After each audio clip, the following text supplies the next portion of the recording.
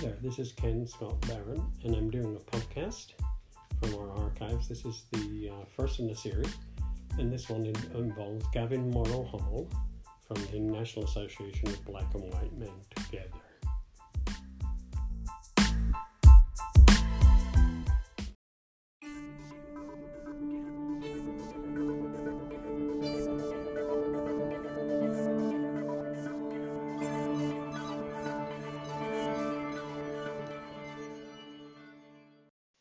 Welcome to the NA podcast. I'm privileged and honored to have Gavin Morrow Hall, that's just been elected to the National Board. He's on the line, and we're going to talk a little bit about his background, and he's very familiar with you national folks and maybe some chapter people too. So, Gavin, welcome. Thank you, Ken. Thanks for inviting me. Gavin, you're one of the few folks that I know that have been around for quite a long time. You've been interviewed by our Doug Noble in our video archives, I believe. Yes, that was fun. But following up from that in a new series, I wonder if you could give us a kind of a background on your finding the NA, and then maybe, since you're now a new board member, congratulations. Tell us a little bit about what you expect you'll be doing and what you hope you can do in the future on the NA on the board. Okay. I got involved with the organization back in 1982, nearly 30 Wow. years ago.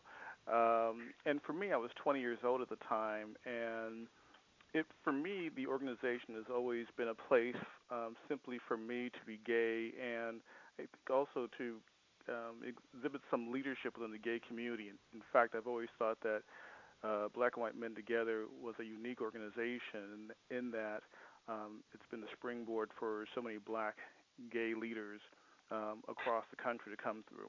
So I was a member of the Los Angeles chapter. In 1985, we had board elections, and the convention was in Los Angeles. I ran for the board of directors. Then was elected for 2 years, and then in '87 was elected for another year. And I joined a little bit in the '90s, but there was some other work things going on, so I wasn't the most productive board member in the '90s. But came back in the 2000s, and now I'm back again. So, Gavin, that's wonderful that you've reconnected with us. Of course, you've always been around. I remember when I started attending conventions, learning of you, and your specialty was in health, HIV, and we've benefited from that. Is that one of your major roles and passions in life? It definitely has been a passion. I think, especially now, I think we're on the edge of something really special. There's been a lot of talk of ending the HIV epidemic as we know it, and I think between some of the research that's come out between PrEP, which is pre-exposure prophylaxis, new treatment options, I really do believe that by the end of this decade that HIV infections will be extraordinarily rare for people in the United States, and that's quite exciting. Yeah, I think that's a new area. People have got used to this as being under control, using what's known as the cocktail. But I think your research and your work in the community gives us a kind of a second boost, don't you think? Yeah, I think in addition to keeping the virus under control, we now know that at least one of the drugs, and other drugs are being tested, that the drug Truvada actually prevents HIV. So someone who is HIV negative and they take this drug Truvada 3 or 4 times a week, so far the people who have been in studies and who have been on the drug, not a single person has become infected. And so there's been a big debate within the gay community about the usefulness of Truvada, but as someone who has always believed in HIV prevention, I personally am excited at the fact that we now have a biomedical way to prevent people from becoming infected with HIV. And in fact, of all the studies that have been done, 0 is the number of people who become infected while they've been on Truvada. That's exciting, and I think we should really be excited about that. And part of my role on the board will be to promote awareness of PrEP. So have they assigned you to a particular committee, or are you still in the stages of forming where you can contribute along with other people for the national? We are still formulating committees. This time around, I'm the corresponding secretary, so there are certain responsibilities that are involved with that position. I'll be corresponding with chapters, also looking to correspond with other organizations which have similar statement of purposes, like the Southern Poverty Leadership, the Southern Poverty Law Center, I should say, and the National Black Justice Coalition, among a couple of the organizations that I will be in contact with. I also think it's kind of using this technology with the podcast, but we also have video technologies, and I think it'd be good to kind of highlight the organization through video. Gavin, we're working on that, and I should see some online presence on that fairly soon. I'm glad you brought that up. So if you were one of two people, the first person, let's say, has never been to the NA, never been involved, in a paragraph, could you tell us all about it? And how about the guys that have been around for around the second case? How would you re-energize them? Two questions there. Hopefully that's not too many at the same time. Okay.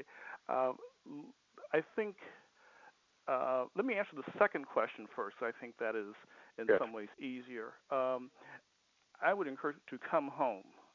And home is a place for people who have been members or past members to be themselves, some place where they feel comfortable.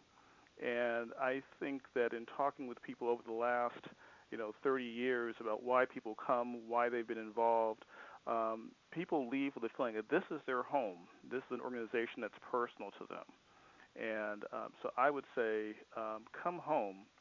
And it's been often talked as a family reunion. Come back to the fold. I think for people who have not been part of the organization, I would talk about it being truly an exciting time within the organization. Our next convention is going to be in Newark, New Jersey. It may be the first time that we have a sitting U.S. Senator who will address the conference. The conference will be filled with cultural, social activities, a boat cruise around Manhattan. Also, I think if we look at, this is not a paragraph, I guess, but this is a place for action. And I think when you look at the news today, looking at what's happening in Ferguson, looking at what's happening in Congress, and looking at what's happening with marriage equality, that black and white men together is in a unique position to address some of those issues. And for those people who have not been part of the organization, I would ask them to come along and be part of something exciting. Well, Gavin, that was more than a paragraph, but you skillfully were able to answer two questions at the same time. So I think we've exhausted you. So you just heard from Gavin Morrow, the new corresponding secretary. Look on the website. You'll see his contacts. If you're interested, please drop him a line.